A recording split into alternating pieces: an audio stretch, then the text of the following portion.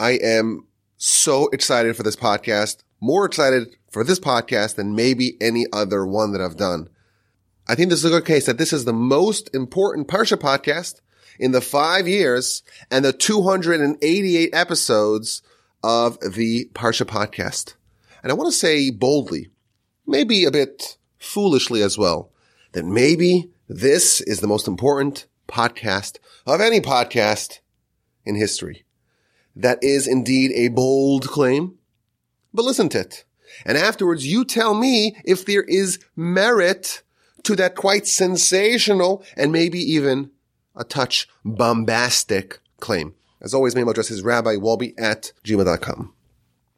So this week is Parsha's Toldos, and we meet an unlikely set of twins. Of course, we have Jacob, who's going to become the forefather of the Jewish people, the successor to Abraham and to Isaac, one of the great heroes of Jewish history. In fact, the eponymous forefather of the Jewish people. He's going to be called Israel. And his twin brother, his older brother, Esav, the villain, Esav, one of the worst people in history. He wants to murder Jacob even. Terrible guy. And he is the twin brother. And it's very interesting to study these two people, these two siblings, these two brothers, these two twins. And specifically to study how does someone like Esav come from Isaac, from Rebekah, from such a holy background? How does someone like Esav emerge to become such a terrible person? So let's start with chapter 26, verse 34. This is right before the episode of the blessings where Isaac wants to give a blessing to Esav, his older son, and Rebekah orchestrates a heist when Jacob impersonates Esav and he comes and he steals the blessings. But right before that, we read the following verse, chapter 26, verse 34. Esav was 40 years old and he married. He married a woman by the name of Yehudis, Bas Be'eri, a woman named Basmas, Bas Elon. There's a very intriguing Rashi. What does Rashi say here? Rashi says, Esav is comparable to a pig. Quotes a verse in Psalms, Yichar semenu chazir miyar. Why is Esav comparable to a pig?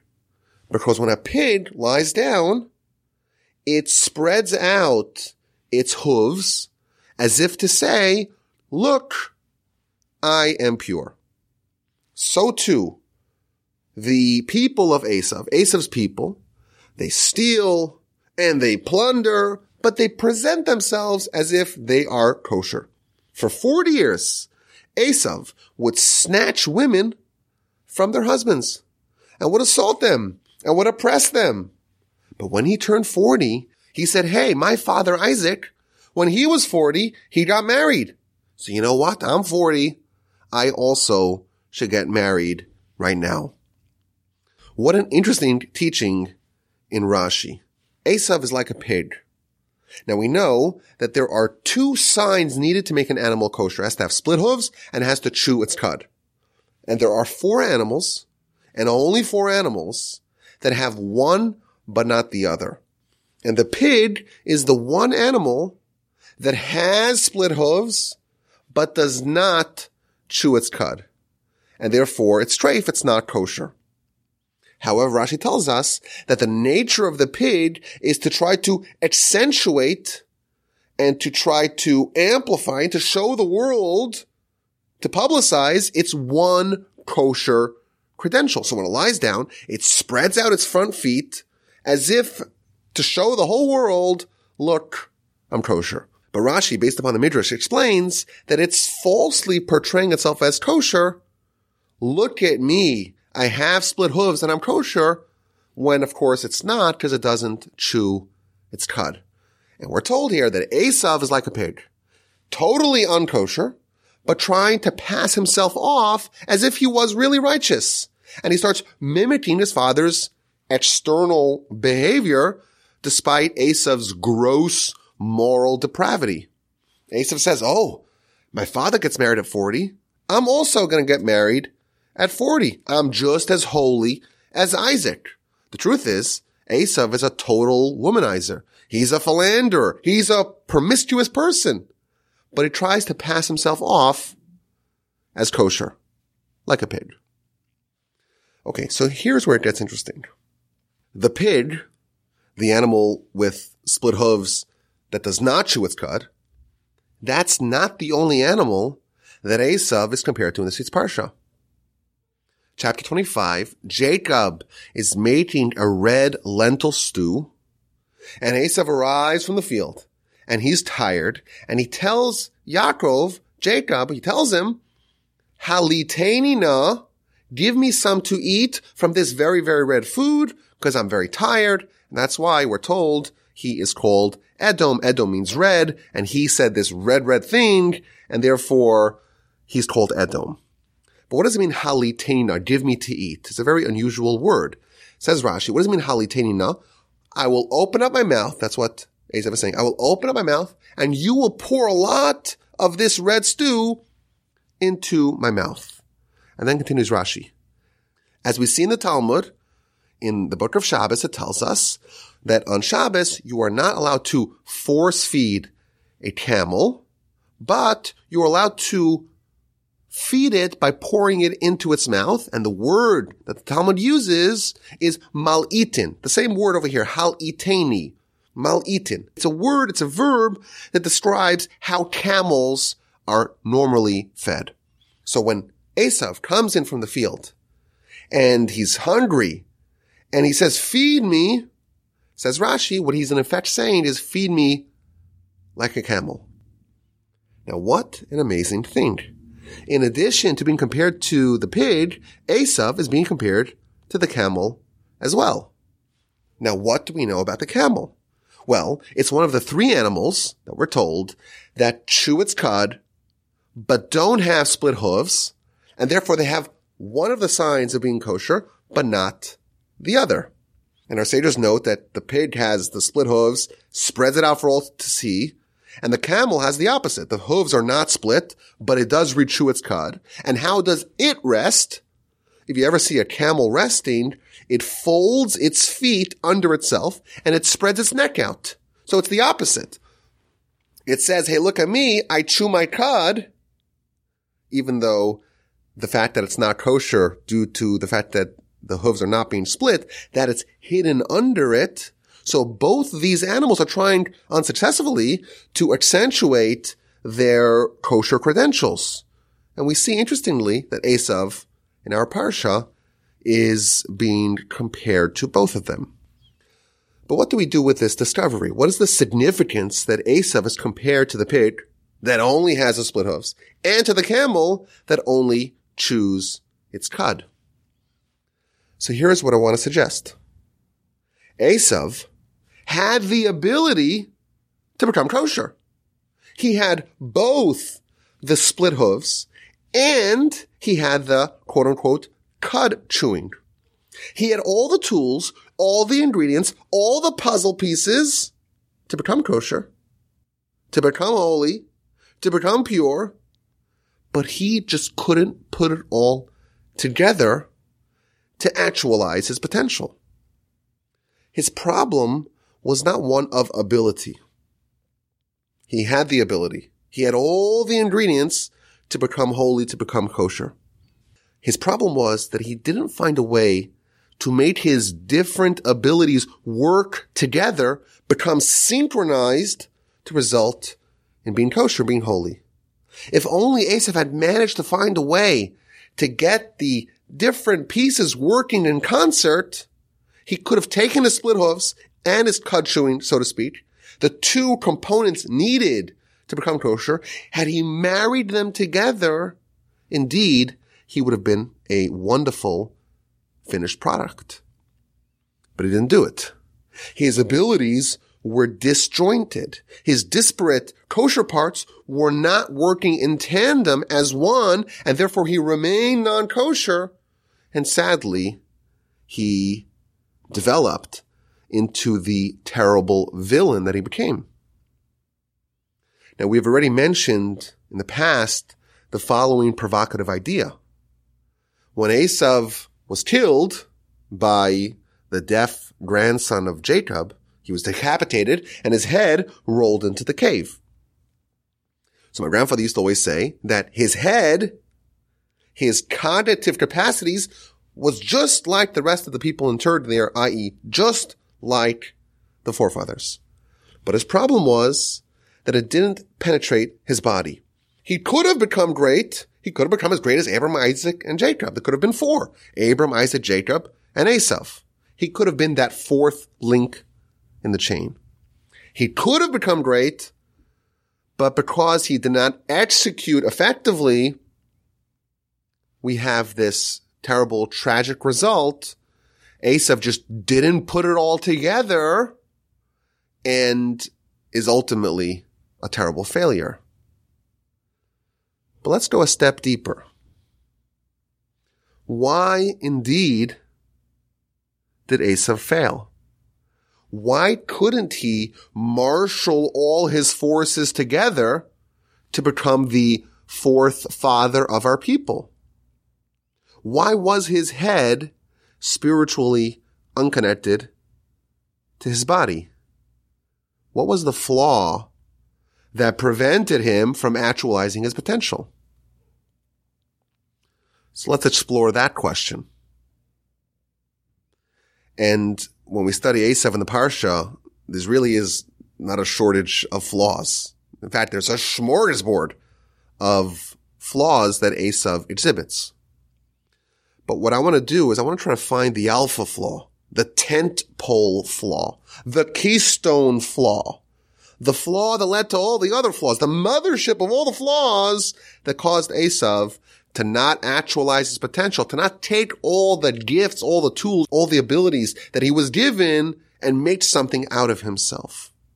So of course we read about Esav and we see flaws the entire story. Just him being born, that very dramatic story of him being born.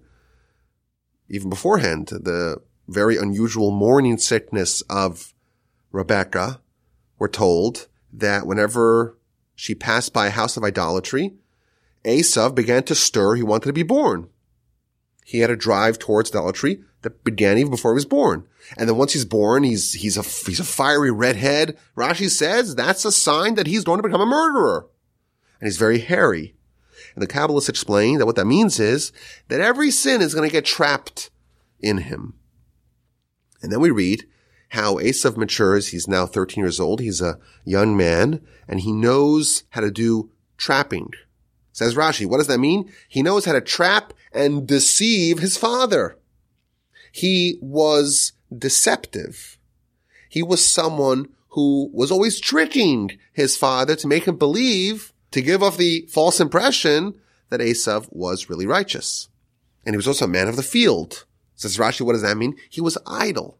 He was not someone who was contributing towards the advancement of society. So again, we see flaw after flaw after flaw. Again, Rashi tells us, Esav comes back from the field and he's tired. What does it mean he's tired? Says Rashi, with murder. When the Torah calls someone tired, it means that they're spiritually tired. They're spiritually weakened. Why was Esav spiritually weakened? Because he had done the most unconscionable of sins, taking someone else's life. And he goes to Jacob and he says, quite gluttonously, stuff me with food. And he's acting with coarseness. He's not subtle. He's not nuanced. He says, give me this red stuff. Give me the Edom, the really red thing. He's behaving in a very coarse manner. And then Jacob says, I'll give it to you, but you have to sell your birthright. And he says, okay, well, what do I need the birthright? I'm going to die anyhow. He's short-sighted. He's impetuous. Again, we see flaw after flaw, and we're looking for the flaw that prevented Esav from becoming great, that precluded him from taking all the pieces that he had and making something special, like what he could have been the 4th installment of the patriarchs. And then continuing the Parsha, we read about the episode of the usurpation of the blessings. It too is likewise chock full of examples of Esav's flaws. When he finds out that his brother stole the blessings, Esav erupts with explosive anger. He has envy against his brother. He promises vengeance. He plots to murder his own brother. We read Esav's story, and there is a complete, unending, continuous litany of character flaws, of character shortcomings, and it's not immediately clear what is the tentpole, what is the flaw that was the linchpin in preventing Esav from achieving his potential. But I want to make the following suggestion. I want to suggest that maybe we can identify what the alpha flaw was that prevented Esav from being the fourth forefather. What was the thing that ultimately prevented him from actualizing his potential? So like this. When Jacob is making the stew and Esav comes in and Esav wants some stew. So Jacob says, I'll give it to you, but sell your firstborn, your birthright, sell that to me. So what does Esav respond? This is chapter 25, verse 32. Behold, I'm going to die, and what do I need it for? What do I need it for? Give me the food. So simply put, that means he's so hungry, I'm going to die anyhow. It's worthwhile for me. I'm at this state where if I don't eat right now, I'm going to die, and therefore the most important thing in the world is food. That's what you would think if you just read the verse without Rashi. Let's look at what Rashi says. Rashi gives us a peek behind the curtains, as he always does, to understand what the dialogue really is about. This birthright, certainly at that time in history, contained the right to do service in the tabernacle and the temple. And Jacob said to Esav, give me that right, sell me that right, and I'll be the firstborn, I'll do the work in the temple, and you won't. So Esav responds, well, okay, tell me more. What does it mean to do work, to do service in the temple? What is the nature of this kind of work? So Jacob responds that there are many laws. There's many prohibitions. There's many warnings. There's many instances where if you go wrong, it could actually be a capital offense. And he gives him some examples. If there's a Kohen or someone who is a priest who's working in the temple, and they come in and they're drunk, or they have long hair, they haven't cut their hair within 30 days, that is actually an executable offense. And that's some of the laws. That's what it means to be the firstborn, to have the birthright. So Esav says, if so, I'm going to die. What do I need it for? Esav is totally discounting the value of the birthright because it's going to kill him. And why is it going to kill him? Because drunks and long-haired people who serve are executed. So what? What's the problem? Avoid drinking beforehand.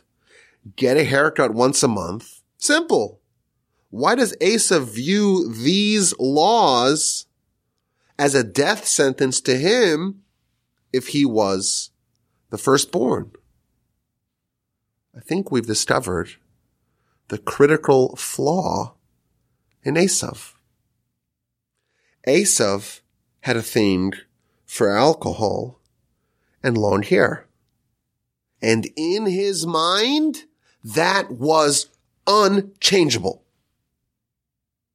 And therefore, Esav says, if this is the criteria of being the firstborn, I'm dead. I'm a dead man walking. I can't possibly change. This is who I am. I need to have my Jim Beam. I need to have my drink. I need to have my long hair. It's kind of my style. To be someone who serves in the temple, in the tabernacle, you have to have short, neatly cropped hair, and you can never drink, or you can't drink right before you walk in. Impossible for me. I'm dead. It's not worth it for me. Here you go. Take the firstborn right. It's yours. The word Esav in Hebrew means finished, done. Esav, his essence or his essential problem was that he didn't believe that he was dynamic, that he was changeable. What it is what it is. This is as good as it gets. What you see is what you get. I can't change. I am who I am. Esav believed that he was a finished product. He believed in what's known as a fixed mindset. And therefore, in his head, he's an alcoholic, or he needs to drink every day, and he has to have his long hair, and that can change. And therefore, the only way for things to continue in the event that he would retain the birthright is he would die. Can't change. Esav is unchangeable. That's how he viewed himself. But the truth is, that was not true. That was an error. He was indeed, Esav was born loaded with flaws. But guess what? He had the tools to fix it. He had the camel tools. He had the pig tools. He could have put it together and become holy and actualize his potential and become the fourth link in the chain. But he had a fatal flaw that prevented him from putting it all together. He didn't believe that he could change. He was Esav. It's done. It's static. It's unchangeable. And that was his downfall. And here's the final clincher. There was a second Esav. Actually, there may have been even more. We're told in the advanced commentaries that actually Joseph was like Esav. Rashi already tells us that Antoninus, Marcus Aurelius Antoninus, was also a reincarnation of Esav. But listen to this. King David was also like Esav. In fact, the commentaries note that there is a word that appears only twice in Scripture. The word is admoni, which means redhead, which Rashi told us that's a portent that someone's going to be a murderer. It appears only twice. With the birth of Esav, he was admoni, he was a redhead, he was a murderer. And it appears a second time, the first time we meet King David, who's not quite king yet. Samuel, this is the book of Samuel 1:16-12. Samuel is told by God, one of Jesse's sons is going to replace Saul as king. And he goes to Jesse's house and tries to find the candidate, and all of Jesse's sons are not the one. But there's another one. There's a son that his own family members don't believe that he has the ability. But Samuel says, nonetheless, bring him here. So they bring him, and the first description that we have, the first word told us in Scripture about David, Vehu Admoni. He is an Admoni. He's a redhead. The exact word that appears, again, only one other place in Scripture with respect to Esav. But the verse continues. Im Yefei Einayim. He was a redhead, an Admoni, like Esav, with beautiful eyes. V'tovri, and good appearance. And the Midrash in this week's Parsha tells us that when Samuel saw David, he was worried. He says, wait a minute, this looks like a total replica of Esav. He's going to be a murderer like Esav. But God said to him, no, he has beautiful eyes. Esav was a murderer and killed on his own volition. David's going to be a murderer, but he's going to use the eyes, i.e. the eyes of the nation, namely the Sanhedrin, and only with the authority and jurisdiction of the Sanhedrin will he murder. I want to suggest another way to look at this, maybe to frame this a little bit differently. David was an Admoni like Esav, both redheads. David was a murderer like Esav. But unlike Esav, David believed in the concept of change. He was an Admoni with beautiful eyes. He was full of flaws like Esav, but he had great eyes, great vision. Unlike Esav, David could envision a better future for himself. He had great eyes. He could see himself in the future being different than the way he is now, at present time.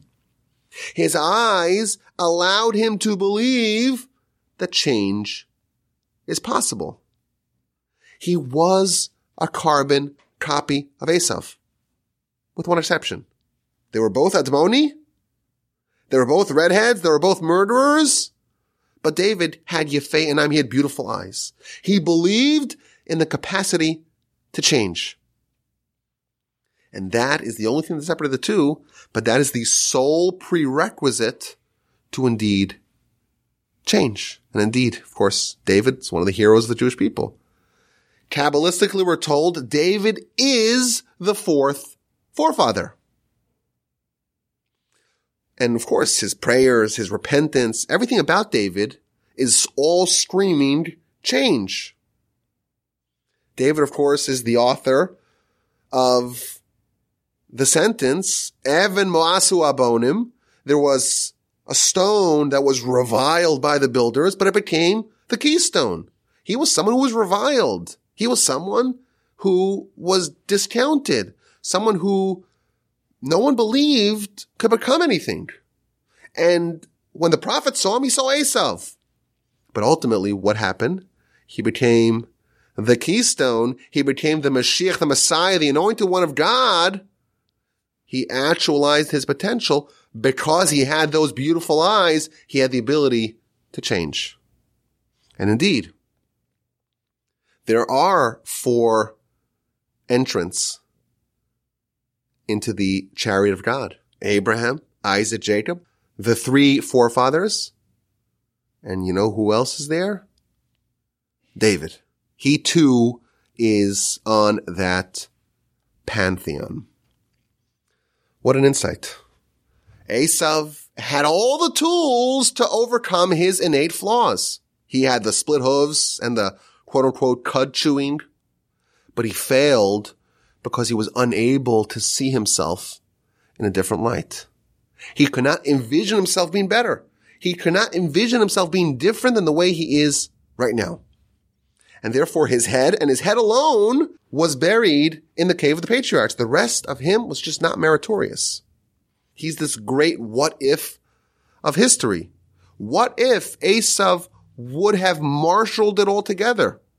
He would have indeed been the 4th of the patriarchs. If only he believed in the concept of change. David did have that vision. But Esav was just the Admoni. He was just the bad character without the beautiful eyes, the beautiful vision, and he failed. And by the way, just to round this out, we are told that David is a reincarnation of Adam. Thus, in effect, David, along with the 3 other forefathers, is also interred in the cave of the patriarchs. All 4 of those people, plus the head of Esav, indeed make the final cut. I think there's a very powerful lesson here for all of us. This is something that I believe in very, very, very strongly. Every one of us, I'm talking to myself, I'm talking to everyone I know, I'm talking to everyone listening, and everyone who's listening, everyone you know, I think that it applies equally to all of us. All of us are like Esav. We are all given all the tools to become great ourselves. Of course, everyone's different. Everyone has different personalities. We've spoken about this at length. Everyone has different characteristics, different abilities. They might want something different from every individual. But every person can actualize that potential, is given whatever tools that person particularly needs to achieve that person's particular destiny. We all have flaws, but we all have the tools, the proverbial split hooves and cud chewing abilities to be able to do that. But the necessary prerequisite, critical necessary thing is that we have to believe that change is possible. And I think in this area, this is where people fail, in my opinion. This is where everyone goes wrong. Or not everyone. A lot of people go wrong. Most people, from my anecdotal experiences, they don't actually believe in the capacity of change. They don't believe it.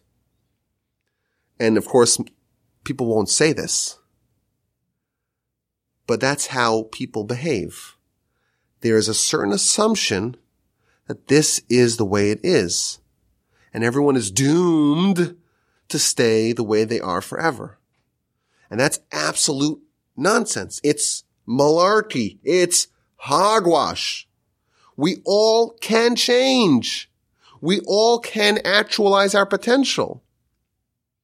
But the first thing we need is that vision of David, those beautiful eyes, the ability to look into the future and see a better version of ourselves down the road. Now, I do have a Kabbalistic addendum to this idea that, please God, I'm going to include in tomorrow's email newsletter. It's just a bit too spicy, or as we say in Yiddish, a bit too schmaltzy for the podcast, but I do intend to include it in the email newsletter tomorrow. And if you're not on the email list, go to rabbiwolbe.com/newsletter and you can sign up. Okay, let us go to this week's A and Q. I feel like we should get a jingle for the podcast, but I don't know how to do that. It's too complicated. But imagine there was a jingle here, or at least a drum roll. Now, this question is courtesy of my dear friend, Mark Cantor. And he points out that there's something very surprising in this week's Parsha. Very surprising behavior that is seemingly unbecoming of Jacob. And that is that Jacob impersonates his brother, has to lie or at least get really close to lying a bunch of times, and steals the blessings intended or earmarked for his brother. Now, the preliminary question is, well, what justification does Jacob have to steal the blessings? Isn't that a crime? I think that's the preliminary question. But you could always argue, well, it wasn't Jacob. He was really doing his mother's bidding. He was in fact resistant to doing it. And his mother, you could say, well, she was just trying to actualize, to bring to fruition the prophecy that was foretold to her that Esav is going to be dominated by Jacob. But here's the deeper question. Why did the Almighty orchestrate it in a way that Jacob ended up with these blessings through this shady, chicanerous, circuitous, un-Jacob-like way? Surely there are other ways he could have ended up with these blessings. There's all kinds of ways you could imagine to make the blessings go to Jacob without him and his mother doing this very shady-looking heist. What if, for example, God or the prophet told Isaac that Jacob is going to dominate Esav, just like Rebekah was told? Well, end of story. Isaac gives the blessing to Jacob, and Esav doesn't have all this hatred, and really human history, Jewish history, ends up very differently. Why not give it to Jacob in a less problematic and a less questionable way? It's almost as if it had to have happened in this problematic way. And the question is, why? And as always, you can email me, rabbiwolbe@gmail.com. Okay, last week we asked 2 questions in our A and Q session.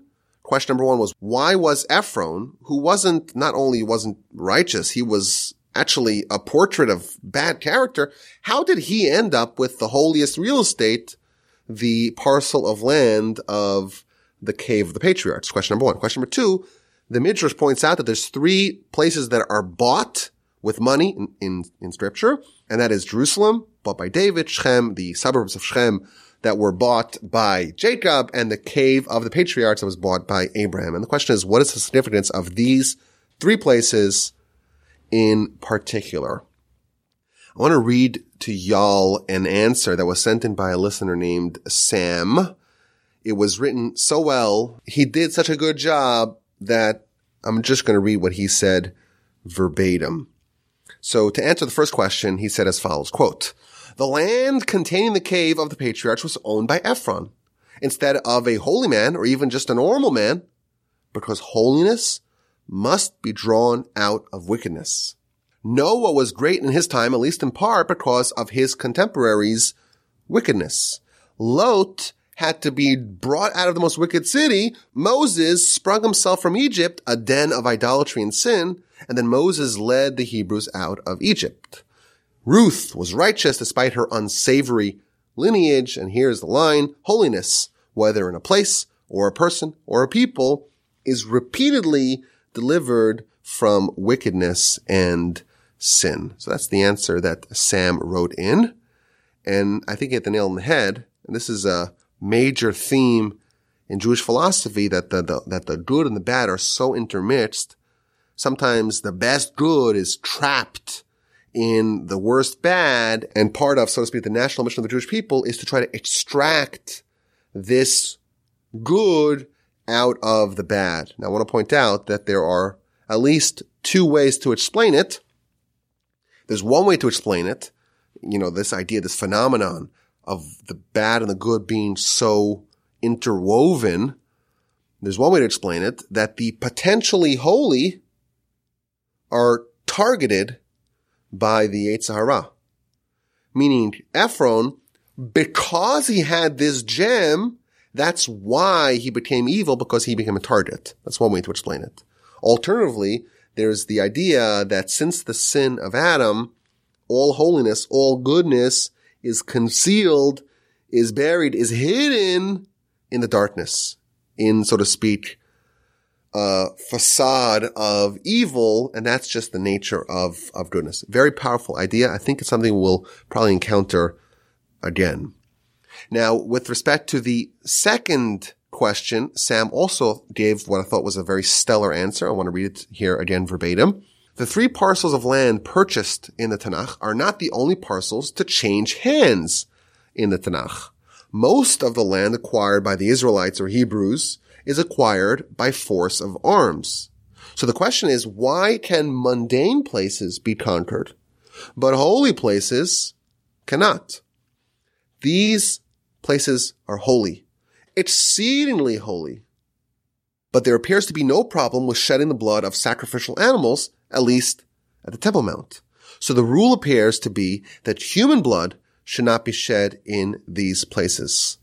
Considering humans are made in God's image, this makes sense. One should not disgrace God in a holy place. So these 3 places must be purchased because they cannot be conquered through violence. I have always said that the Parsha podcast listeners are the best audience in the podcast universe, and this stellar answer by a listener named Sam is another testament to that idea. Thank you so much, Sam. As always, my email address is rabbiwolbe@gmail.com. If you want to subscribe to the newsletter, rabbiwolbe.com/newsletter. Thank you so much for listening. Have an amazing Shabbos, a fantastic rest of your week, and please God, we look forward to speaking to y'all next week.